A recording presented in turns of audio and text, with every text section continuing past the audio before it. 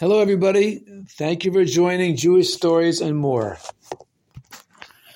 Today we have a very, very short story, but it really has a very great meaning. The story actually is written by the previous Lubavitcher Rebbe, Yosef Yitzchak Schneerson, and he was the sixth Chabad Rebbe, known as the previous Rebbe, or the Rebbe Rayatz. That is Reish for Rebbe, Yud Yud for Yosef Yitzchak, actually Yud Tzaddik for Yosef Yitzchak with the Tzaddik, known as the Rebbe Rayatz by some. And he wrote a book called The Lubavitcher Rebbe's Memoirs. Now, memoirs means like a story of a person's life. But the truth is that this is not the story of the previous Rebbe's life, the Rayatz, Rebbe Yosef Yitzchak, not the story of his life, but it is stories which he heard from his grandmother, the Rebbetzin Rivka, from his father, the Rebbe Rashab, from other Hasidim of those days when he was growing up and as an adult. And these are basically stories of the history of Chassidus, from the Baal Shem Tov and even before the Baal Shem Tov, and how Chassidus began to be taught and spread. And among these stories, actually not truly part of the memoirs, but related writings that he wrote, are descriptions of the town of Lubavitch. Now, you may not have known that Lubavitch was a town. You've heard of Lubavitcher Hasidim or the Lubavitcher Rebbe, but you may not have known that there's a town in Russia, and actually you could even visit there today, called the town of Lubavitch.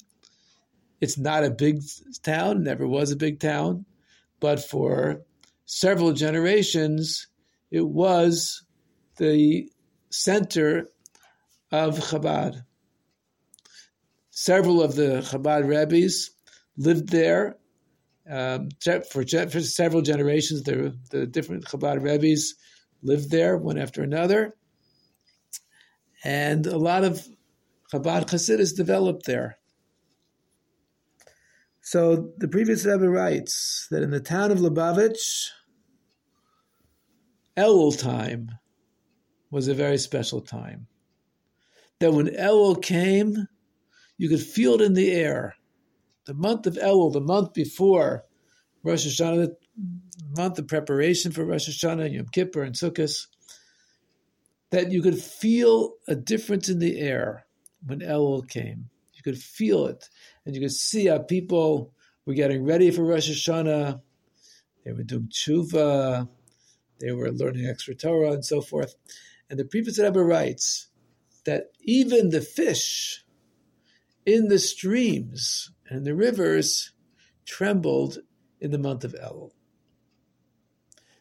Now, we might think, so it's a really scary time. The Rebbe writes that the fish were trembling. That means they were terrified, right? So Elul must be a time to be terrified of judgment. The Rebbe explains, no, not at all. The trembling of the fish was because of excitement. We're not supposed to be scared of Rosh Hashanah. Rosh Hashanah is a Yom Tov. And celebrating Rosh Hashanah is a mitzvah. And mitzvahs have to be b'simcha. And so the preparation for Rosh Hashanah is also b'simcha. And doing teshuvah is also a mitzvah. And all mitzvahs have to be done with simcha. So it's not that we're supposed to be scared and terrified, and I hope that Rosh Hashanah never comes, or I hope the month of Elul never comes. Chas v'shalom. A Jew has to serve Hashem b'simcha. As David HaMelech writes in Tehillim, in Psalms, Ivdu es Hashem b'simcha. Serve Hashem with joy. As the Rambam explains at length, simcha shel mitzvah. that all mitzvahs, not just the mitzvah of lulav and esrog, which is the example which the Rambam brings, but all mitzvahs have to be b'simcha. Like the story of David HaMelech when he was bringing the Aron HaKodesh to its place where it would be. He was singing, he was dancing and clapping with joy because serving Hashem is supposed to be with joy. And that includes the mitzvah of teshuvah. So this is the story for today. I told you it was a short story. That when the previous Rebbe writes that in the month of Elul, you could feel a special atmosphere, and even the fish were trembling, it doesn't mean that everybody was terrified. It means that everybody's very excited, because it's a time of being very close to Hashem. It's a time of crowning Hashem as king. It's a time of announcing through the shofar that Hashem is the king of the world, and we are serving him.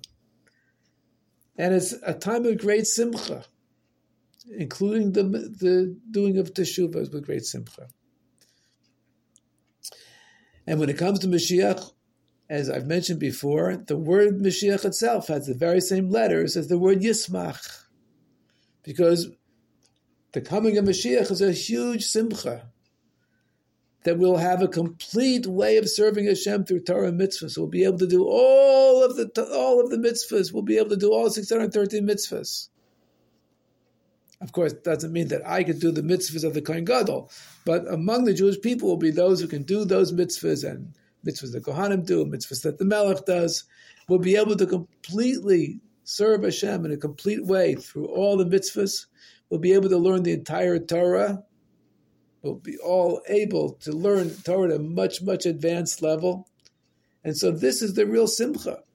Some people think there's a choice we have to make.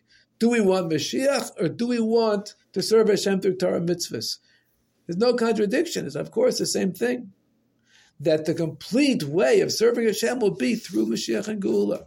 And that's why Jewish people want Mashiach so much. That's why we want Geula so much. Not that, we'll rule the world at that time or something silly, but because we'll be able to serve Hashem in the best way, a complete way. We'll have a base of Mikdash, we'll be able to bring all the Karbanos, we'll be able to keep all the mitzvahs of Shemitah and Yovel, we'll have the complete Eretz Yisrael, including the lands of Canaan, Kenizi, and Kadmoni, as the Torah tells us that we won't just have 6 Arei Miklat, 6 cities of refuge, we'll have 9. Now you might ask, what do you need cities of refuge for? In the time of Mashiach and Geula, no one's going to kill accidentally. No one's going to have to run away. So the answer is, as the Rebbe explains, that now the cities of refuge originally, and if we had them now, they would be for a situation where there can be accidental killing.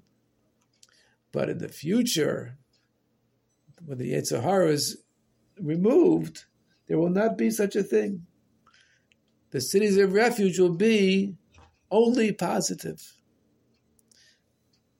And therefore, the new cities of refuge will be a completion of the mitzvah of Arei Miklat, of cities of refuge, and all positive. There won't be any negative aspect to our lives at that time. And so that's why we look forward to Mashiach coming. We look forward to Rosh Hashanah. We look forward to the simcha of being close to Hashem. And this itself, that we are b'simcha, helps to bring Mashiach quicker. May it happen immediately, especially through your learning of Torah, your doing of mitzvahs, and extra mitzvahs, extra Torah, especially now. Extra tefillah, extra tzedakah, extra Torah, extra teshuvah, meaning returning to Hashem, coming close to Hashem, which is with tremendous simcha, and extra geula. Keep up the amazing work. Keep up the extra mitzvahs and extra learning, and may Mashiach come immediately. Thank you for joining Jewish Stories and More.